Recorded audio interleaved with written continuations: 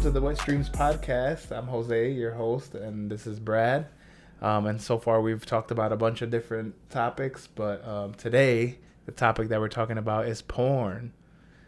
So this is something that we deal with all our people, and it's something that's a heavily debated topic, and we can talk about that a little bit. But whether it's an addiction or not, some of the two camps that talk about it, and that's maybe where we'll start. But we're gonna get into that and our thoughts about porn versus porn sex versus real sex, and some of the myths or some of the things that some of our clients think about when they think about porn.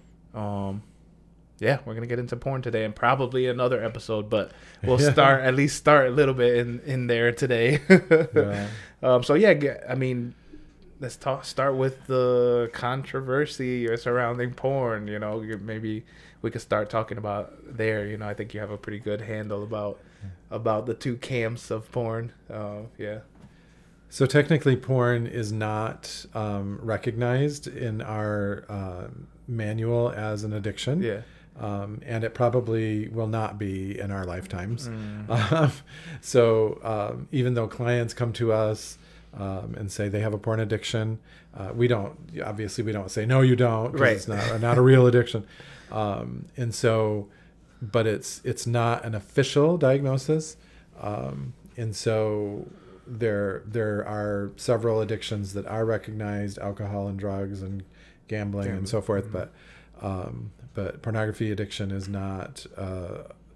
We're not going to get reimbursed by insurance companies for diagnosing somebody with a porn addiction. Although that does not stop the fact that there are many, many people who come to us who consume pornography, and it's having a significant impairment in their life, right? So it interferes with the relationships. People have lost jobs. And so it causes problems, right? Especially compulsive, habitual, like ongoing kind of consumption of porn. And so there are some therapists who believe that it is an addiction. There are lots of therapists who believe that it's not an addiction. And so those two camps of therapists fight sometimes. And so, which to me is detrimental to helping clients. If we can't agree on whether it's an addiction or not, what hope is there for people that are struggling with this? And so my attitude, and I think your attitude too, is that if a client comes to us and says this is a problem, then it's a problem, right? I don't care what you call it. If the client says that it's a problem, then it's a problem, and we can approach it from the standpoint of how do you get rid of something that's a problem in your life, right? And so that's kind of the controversy around porn. In larger society, there's a huge controversy around pornography itself, like what is pornography and what's not pornography, and how do you define that?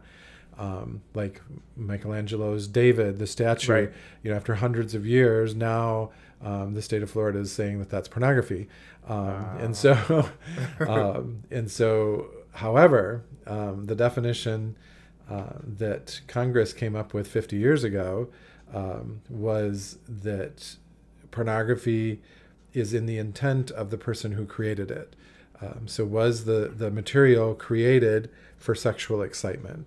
And if it was, then that's pornography. Right? If it includes naked bodies doing stuff with the person who created it, the intent was for sexual excitement, then that's pornography. So that's interesting, and that's we're gonna talk about the stuff. But did they include? I've heard of that definition, but is it specifically naked bodies?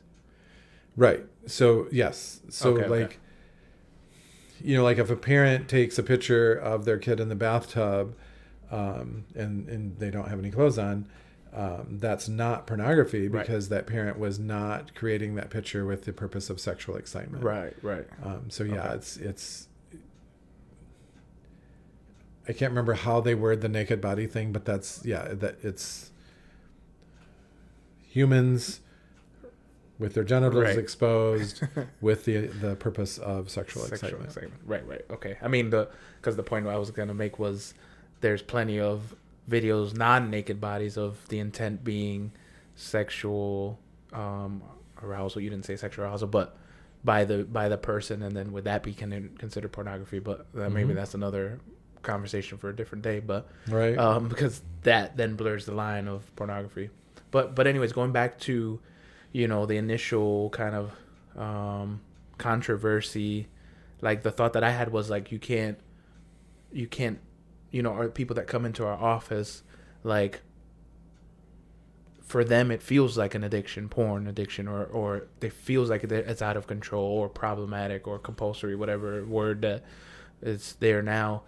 You can't pretend to tell them like, hey, that's it's not an addiction, or get into that whole conversation. It doesn't really matter, because in their eyes it's something that's affecting their relationship, something that's affecting their body, something that's affecting their mind.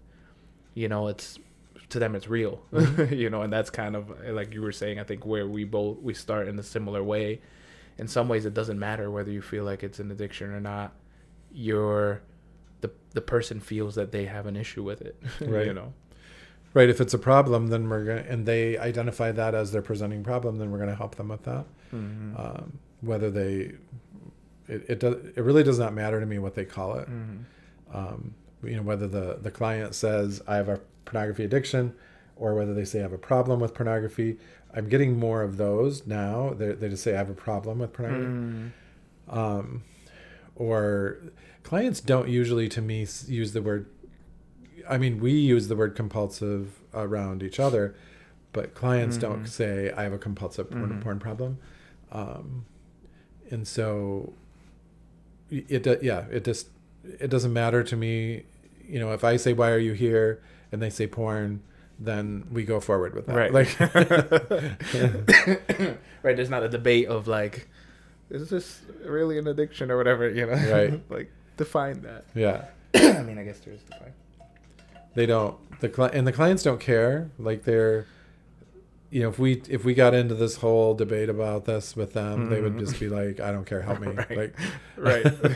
it doesn't matter to them, this controversy.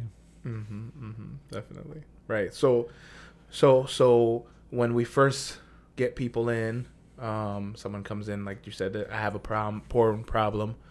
What are some things, and I can answer as well, but I feel like as a springboard, what are some things we start off with? What are the things we look at, start discussing with them as far as porn as an issue? Like, how do we know that they truly are struggling with that, I guess, is the question.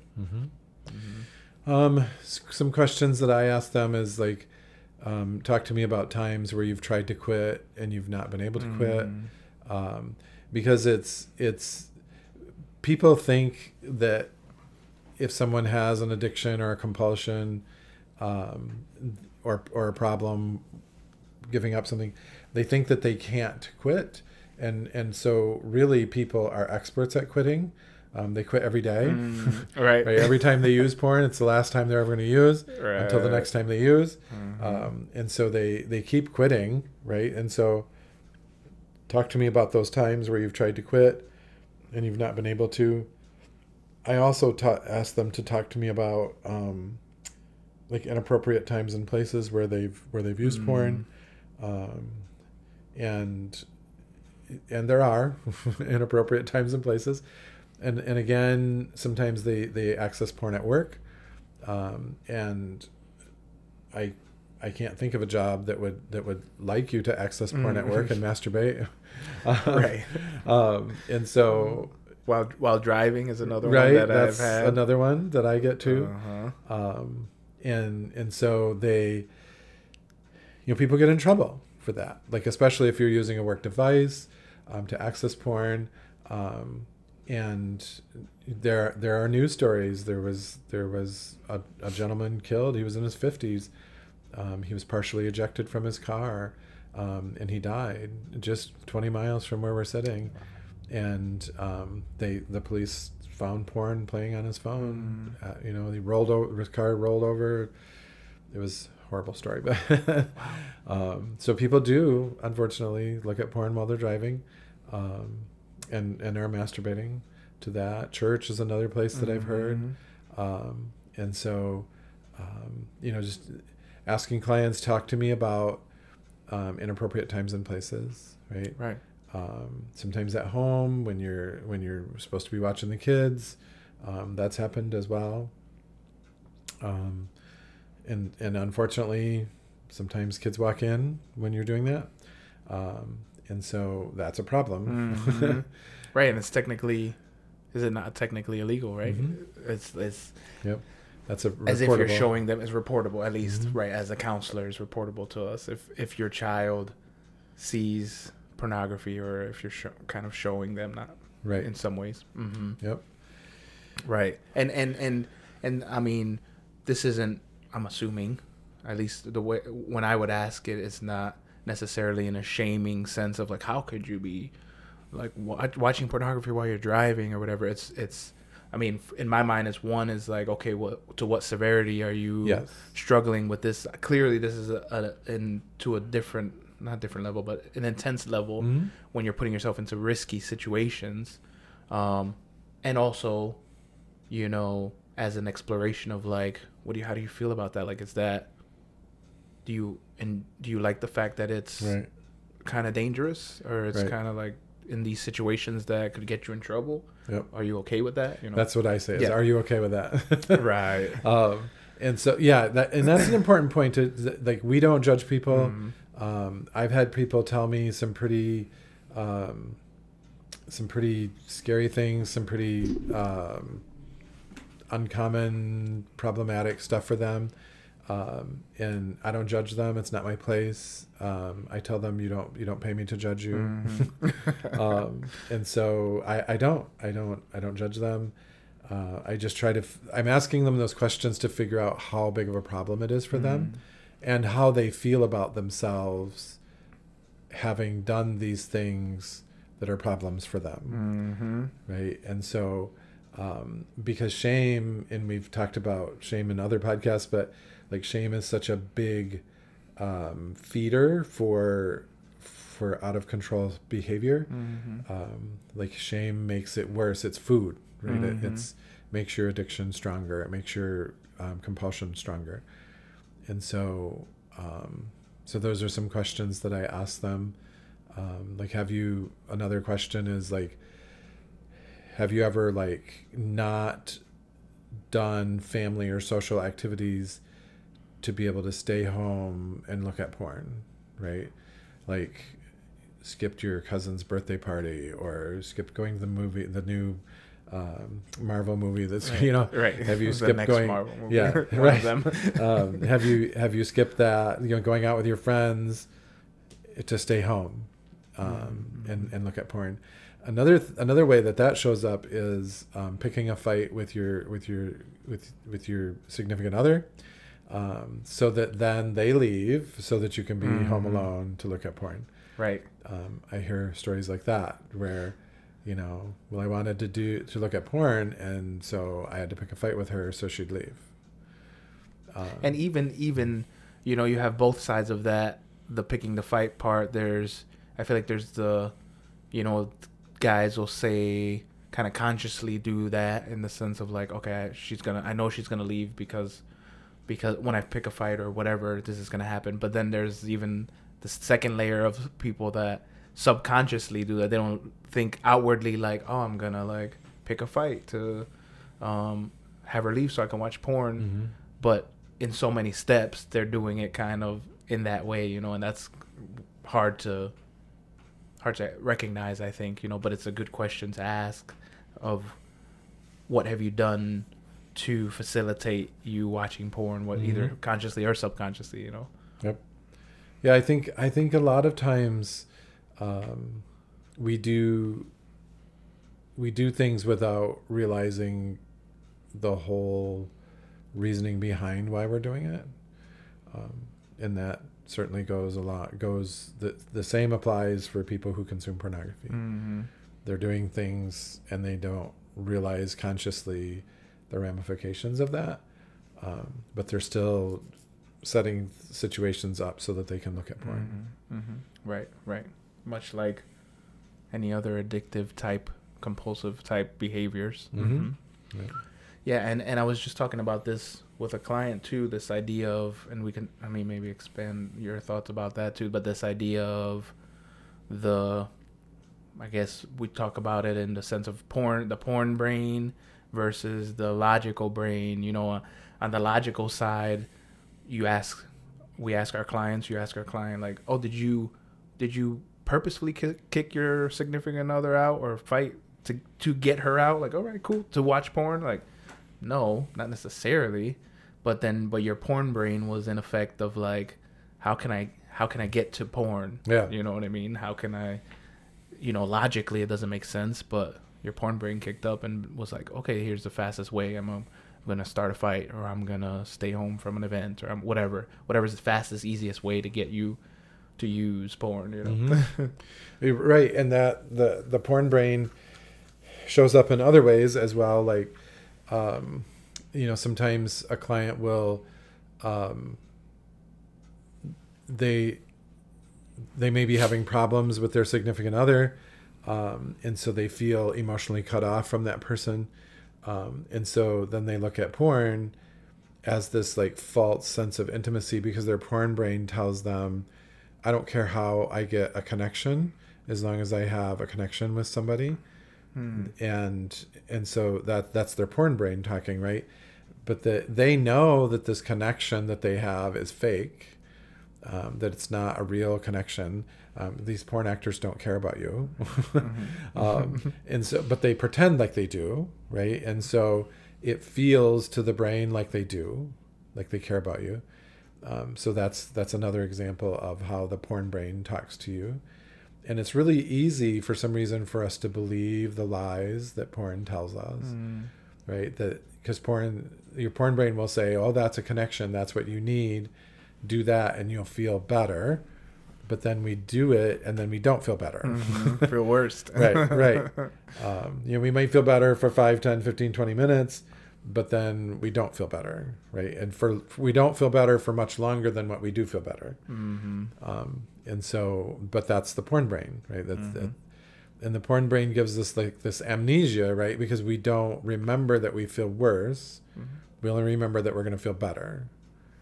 Right. So we don't remember the consequences. We don't remember the damage that we caused the relationships. But we do remember that this is relief. It relieves stress. It relieves boredom. It relieves whatever. Yeah. So the porn brain tells us that this is the answer. Yeah. Why do you think it's so hard to, for our guys to believe, not so hard, so easy to believe the lies that the porn brain is telling them or us or whatever, you know what I mean? Yeah, I think that part of it is that like short term versus long term. I think that in the short term, your porn brain is telling the truth, because for the next 20 minutes you are going to feel better. You are going to feel this it is a fake sense of connection, but you are going to feel a sense of connection to these people. Porn is manufactured so you feel connected to these people. They did it on purpose. And so I think that, like I said, it's a short-term versus long-term thing. Like in the long term, this is going to be detrimental to our relationship.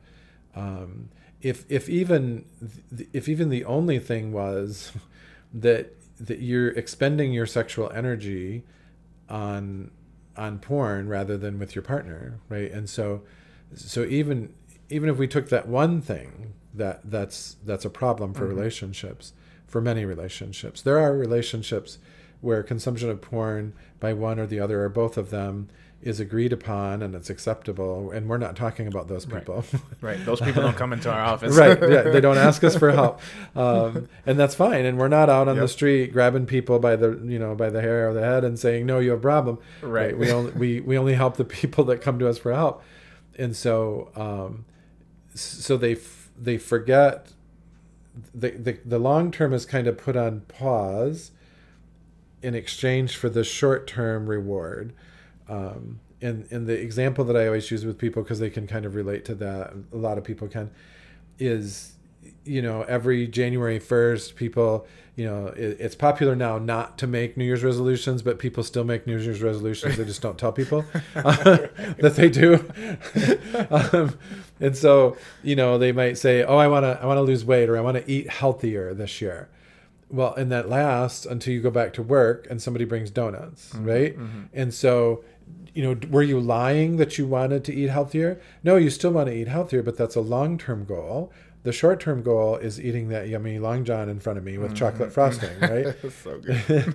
And so we push pause on the long-term goal in exchange for the short-term reward, right? And I think that's why it's so easy to believe the porn brain, right? Because to me, I always talk to clients about, you pressed mute on the healthy brain, right? Like you muted that like a remote. You literally shut the sound off on that part of your brain that said, this is not a good idea. This is going to damage our relationship. It even hurts me, regardless of my partner. I don't want to do this anymore. I'm trying to stop, and I'm doing something that I don't want to do again, right? And so it hurts me too. So we just turn the volume way down on that voice. But then the other one is louder now, because the healthy voice is quiet, and so that makes the unhealthy voice, the porn brain, louder. So I think that's why it's easy to believe. Mm-hmm. Mm-hmm. And so much of, or so many times of muting that healthy voice and increasing that porn voice results in just, at some points probably not hearing the healthy brain at times, or yep. Or it's just, it becomes automatic of like, okay, this is what it is, or and it's just second nature now to do those things. Mm-hmm. Yeah, it becomes very easy to mute the healthy brain, because anything that we practice, you're going to get better mm-hmm. at. So if you practice muting that healthy voice all the time, you're going to get really good at it. Mm-hmm. And so I literally say to my clients, you need to practice listening to that healthy voice and practice muting the porn brain, mm-hmm. Mm-hmm. right? Because you can do that. And so an example of that is, clients they're starting to practice some of the things that I tell them, and then they come back and they tell me, oh, I was alone this weekend, my significant other was off shopping or whatever, and I had the opportunity to look. And so sometimes they'll say, I even started scrolling on Instagram, or I started doing whatever the beginnings of mm-hmm, it is, right? Mm-hmm. And I call that like drive-by porn, right? Right. Because they're starting to kind of go down. It's not real porn, yeah, but they're starting to move that direction. Gateway porn, maybe. Yeah. and then they come to, in other words, their healthy brains started to yell at them or whatever. And they're like, what am I doing? I don't want to do this anymore, right?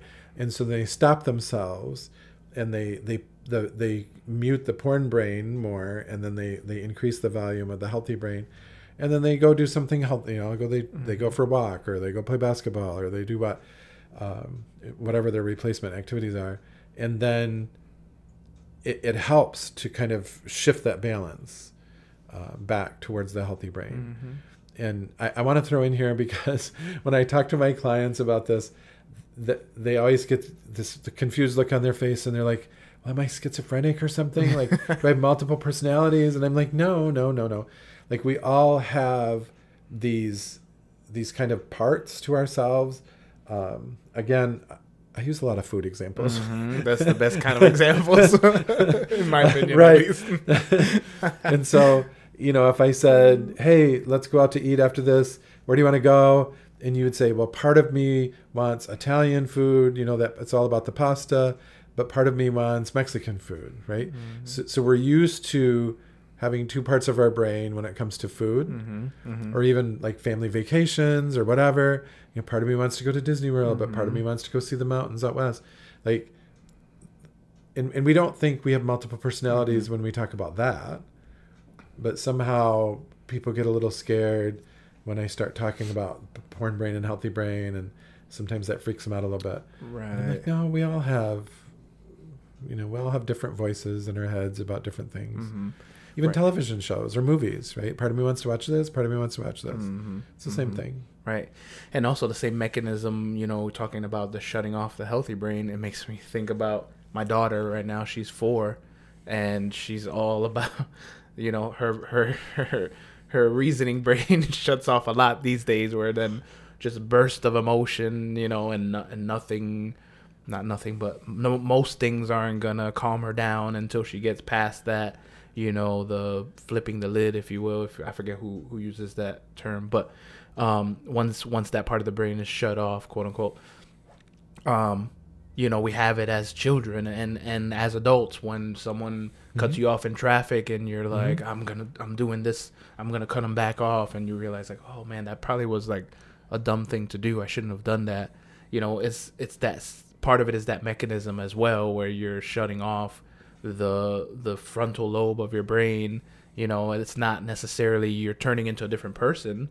It feels like it at times, both in all of these scenarios, like whether it's with anger, whether it's with porn, whatever, it feels like two different people, but it's that same mechanism too, I think,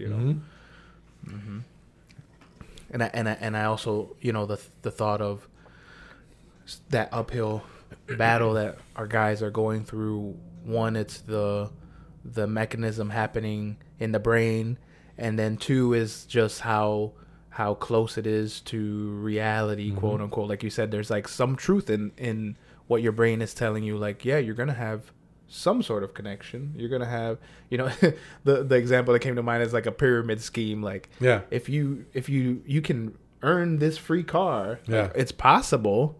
But like, what are the steps that you have to do to actually earn the free car? You know what I mean? Cost me? What's it gonna cost you? Like, sure, you can get that feeling of connection. You can get that feeling of affirmation. Some guys will talk about. You can get that feeling of recharge, quote unquote, for 10 seconds, for 5 minutes.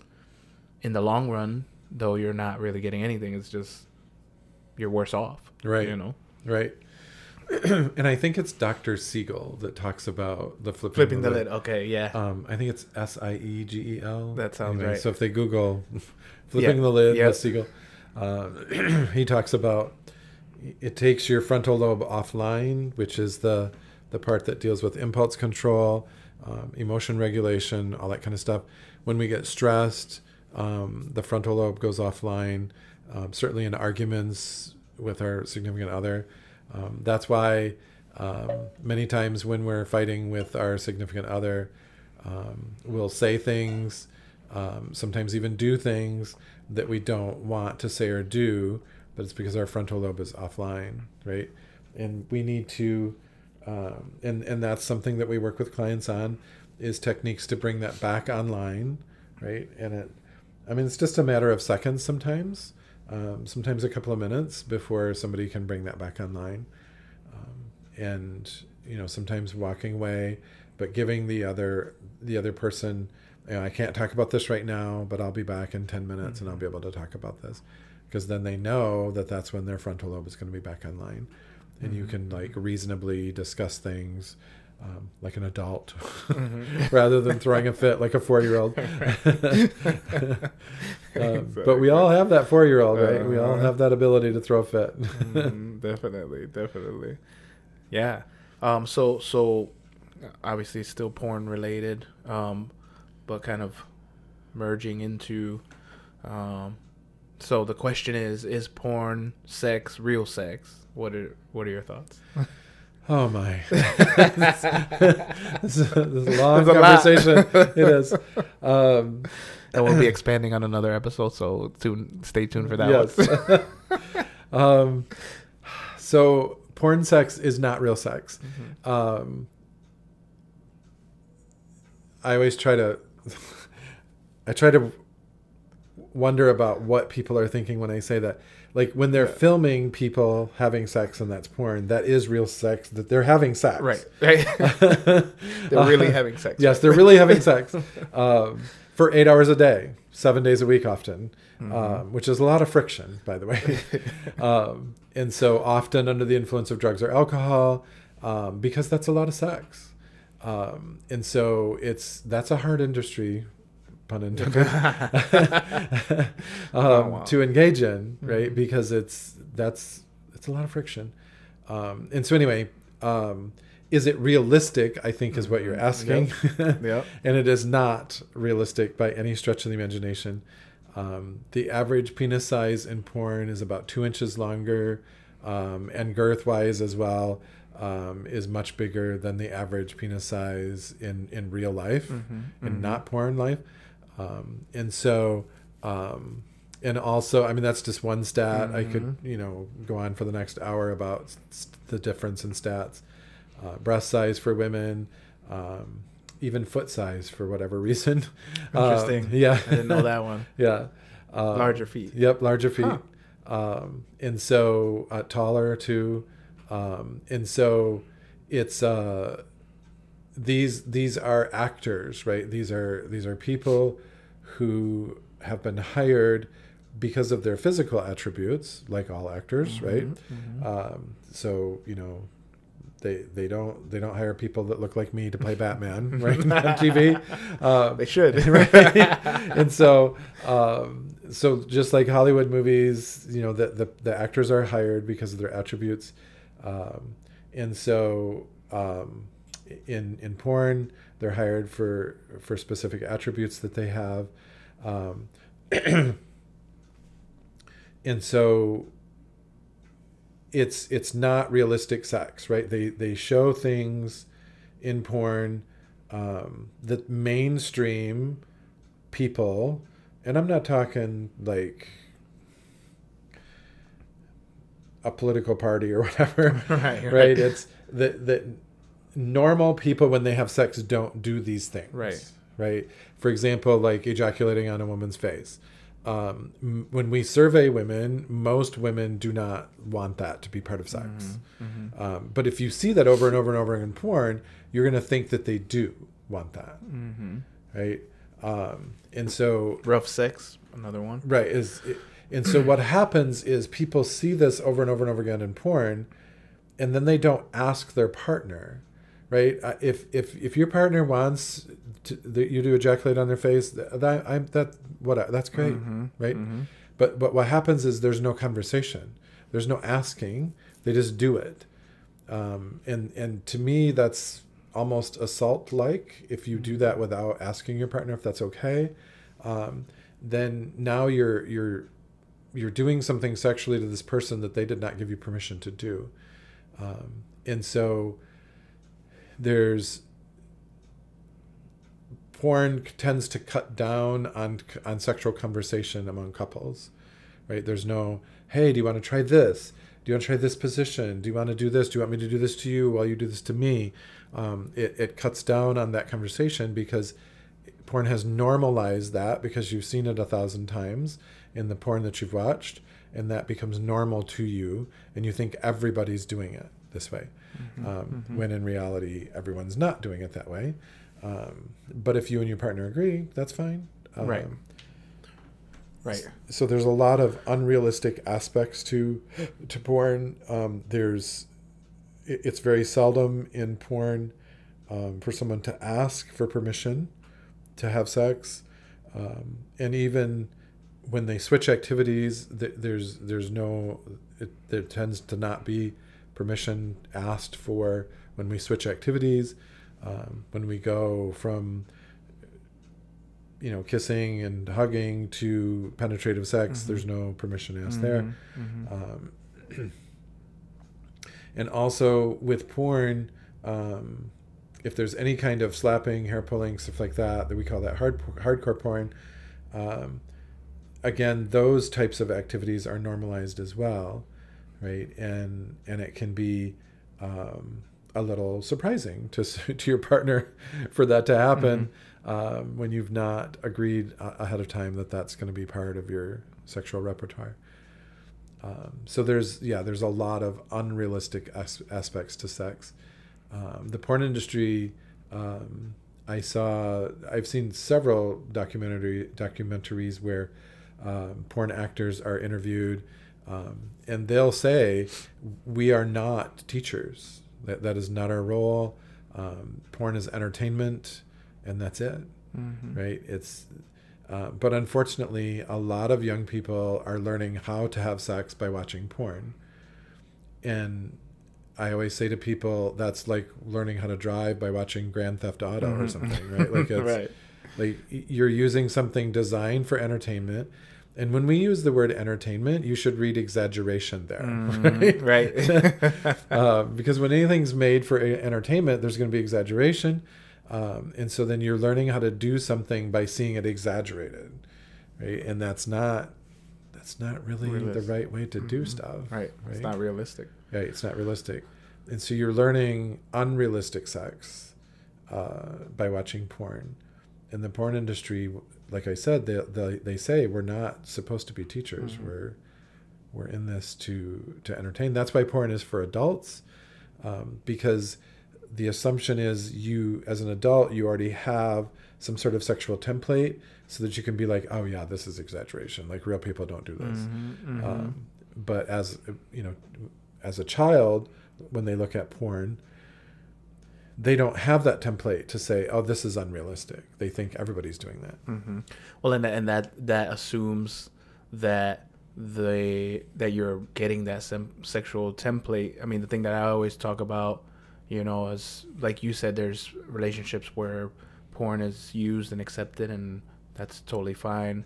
And porn as an industry, like in my opinion, I'm not attacking porn as an industry. The issue for me is like the porn literacy or the sexual education, like you said, the template that you have as a child going into adulthood of what's healthy sexuality, what's healthy sexuality for me, what's realistic and what's not realistic. I think that's the huge missing piece of like the guys that come into our office of like, no one ever talked to them about sex. No one ever talked to them about what regular, not typical sex looks like. Like that's not part of the conversation. So then of course you're learning from porn, it's like using that analogy you had is like watching basketball to see LeBron James doing a dunk and be like, oh, I can do that. Like, Yeah. No, this is the 1% of people, Right. that with these physical attributes. In the case of basketball, it's the tallest people around in the U.S. In the case of porn, it's the people with the biggest penises and whatever, you know what I mean? Like, Yep. It's not realistic. So I think the missing link is that sex education piece or that porn literacy piece. Like, you can't go to the WWE and jump off of the turnbuckle onto the ring just by by watching it, because you've watched a lot of wrestling. You know what I mean? Like, exactly. But we're programmed to think that we can. Right. Like by watching thousands of hours of porn, Mm-hmm. We're programmed to think that that's normal, that that's typical, and everybody's doing it, and that I can do it. Right. Mm-hmm. And you touched on another topic that I could talk Another about for hours. episode. that we need to be talking to people about sex, right? We need to talk to children about sex. What is comfortable touch? What is uncomfortable touch? What you're allowed to do with your body and what you're not allowed to do with your body, and that you have control over your body, right? That because there's like, were you forced to hug your relatives as a child, right? Because then you that's teaching you that you don't have agency over your body, right? That you don't have control over that your body is to be used by other people without your permission, right? And so but also talking about sex and talking about oral sex, and all the kinds of sex, like sexual touching. When we hear sex, we think penetrative sex, right? But there's a lot of other stuff that's kind of around that and involved in that, other than penetrative sex. And so including anal and vaginal sex and oral sex and touching and fondling and all that kind of stuff like that. And so we tend not to, in Midwest American society, we tend not to talk to children about sex. If we do, it's don't do it. That's those 3 words are the whole sex talk. If you're lucky enough to get a sex talk, those 3 words are Right. it. And so I think we do a disservice to children, because what happens is they Google it, and then porn comes up, and then they're like, oh, well, this is what's normal, right? Because my parents didn't talk to me about anything. And also, if my parents didn't talk to me about it, in children's minds, that gives them permission to do it, right? Right. If the rule wasn't set, or the don't do it wasn't said, then you can do it, of course. Right. Right. And I just had a student successfully defend her dissertation, and it was on oral sex. And her whole premise was that what she found out in her research was that because parents are talking to their kids about sex, if they do talk to them, it's about sex. They don't talk to them about oral sex at all.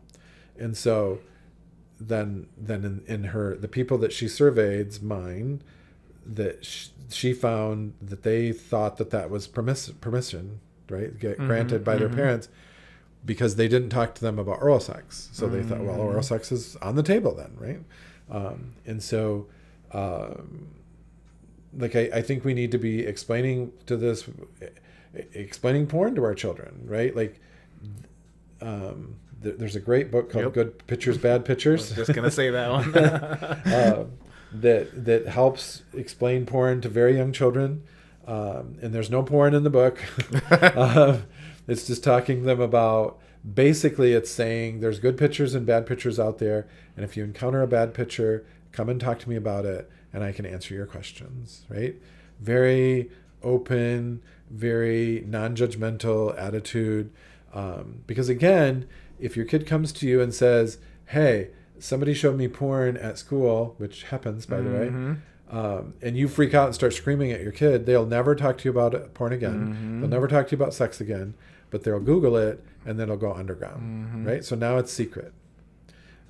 Because you're not a safe person to talk to them about it.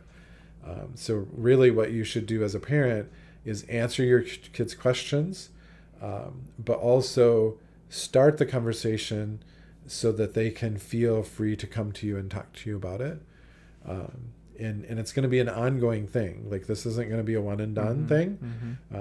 As they grow, they're going to have other questions, right? That you need to be able to answer as a parent. Yes, it's uncomfortable, but so is other things, right? So are the ramifications and consequences of not talking to your kids about sex, right? And you can all use your imaginations on what I'm talking about there. But I mean, not the least of which is having to send your 14, 15-year-old son to us, because nobody ever talked to them about sex, and now they're looking at porn every day.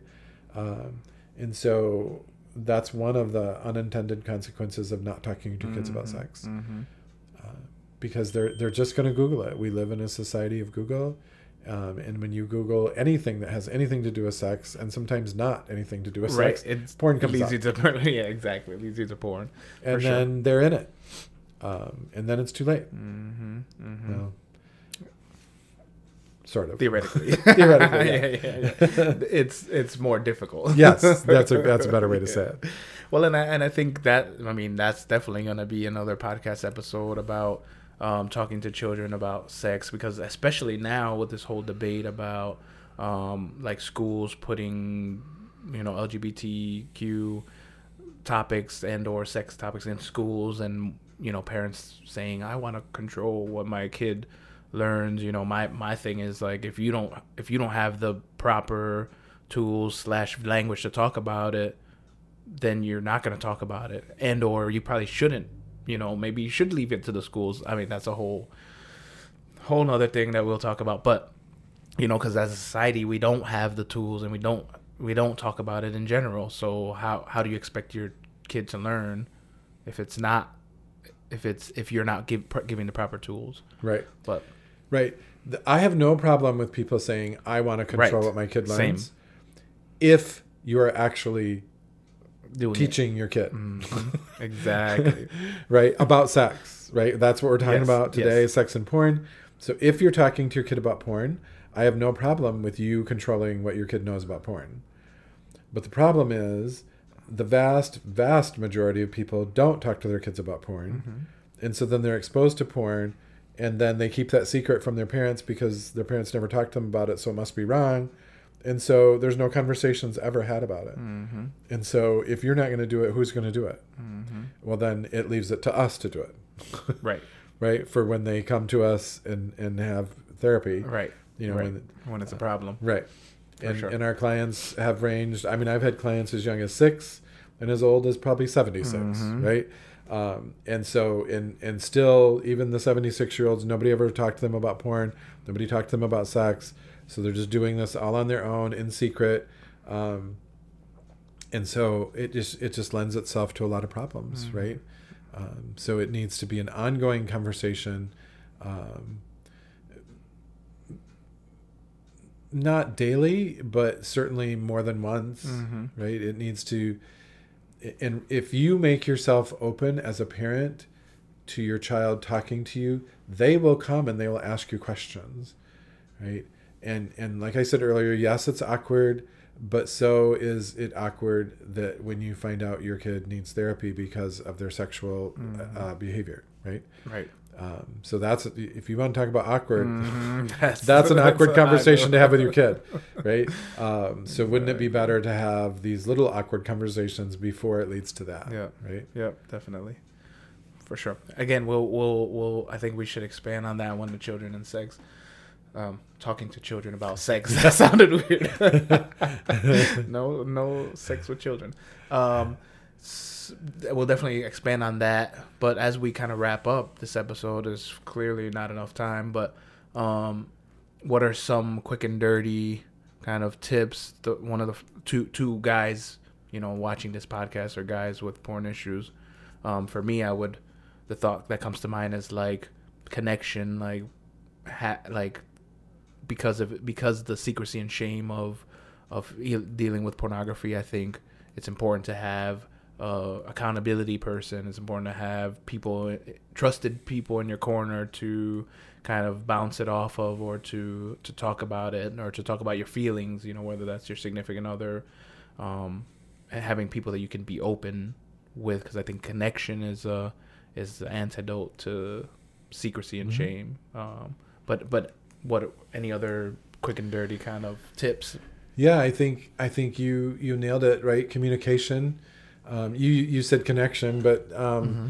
I would add to that communication, right? Like if you find somebody that you can talk to about these things and get the right answers, because porn's not going to give you the right answers. They're going to give you the answers that sell stuff. Mm-hmm.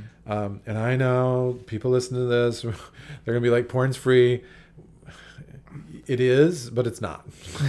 Right? Porn leads you to even OnlyFans, like anything that's going to sell, right? And even the free sites have ads, right? Which is not free. And so they're gonna lead you into paying for premium sites or whatever. So anyway, I think communicating with your partner, communicating with a trusted person about what is okay for me and what is not okay for me, and how do I decide what's okay for me to do as far as porn or sex or whatever, and what's okay for me at this stage of my life and what's not okay for me at this stage of my life.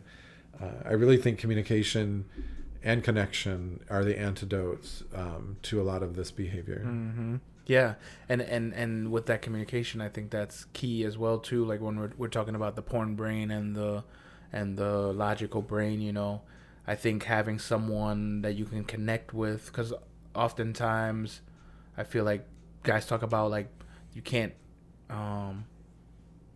trust yourself sometimes, especially in that dichotomy of the porn brain versus the logical brain, and sometimes the thoughts that you're having or whatever, you're like, I can't trust what's normal and what's typical or whatever, so I think having someone, definitely having someone maybe that's in the struggle with you, if you will, but also having someone that maybe it's not struggling with it, to bounce that off of, like, is this normal? Is this thought okay? Is this whatever that is? You know what I mean? That's, I think, important as well, that in that communication. Because you alone with your brain sometimes it's not the best recipe for success. You know what I mean? Mm-hmm. Yep. Yeah. So just asking, like you said, asking somebody, talking about it, because really we don't talk about it because we want people to think that we're perfect and we have it all together. But we really don't. And then that's what brings people to us, right? Because they, and I think that that's one of the reasons why we have so many people in this tiny town coming to us, because this is a place where they can talk about it, and they don't get judgment, and they get somebody that's going to listen, and they get somebody that's going to say, but is that really what you want? And if it is, that's fine. And if it's not, then like, let's do something else to get you what you want.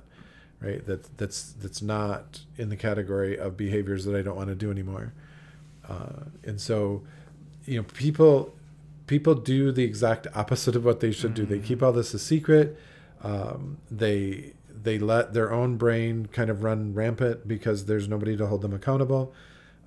And so we really should be talking to our partners about our sexual struggles, not keeping a secret. Definitely. Cool.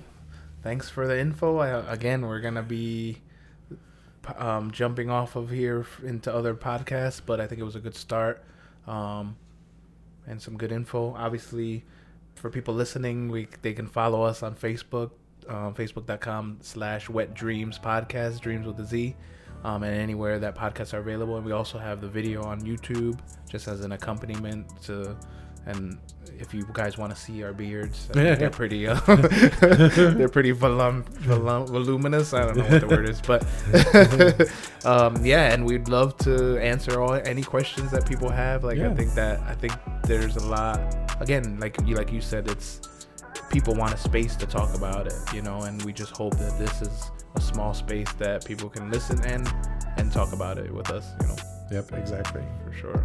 Awesome. Thanks.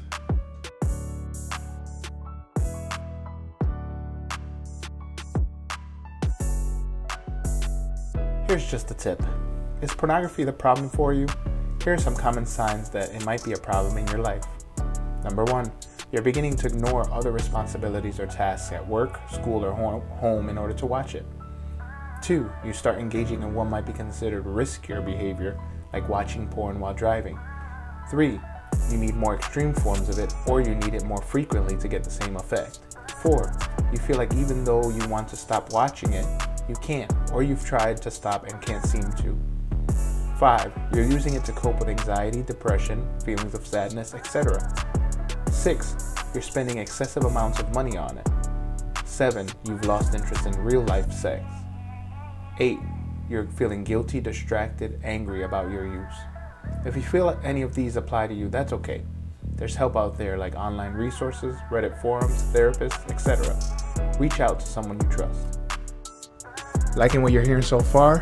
Feel free to give us a follow at our socials down below and get some more info on sex therapy related topics.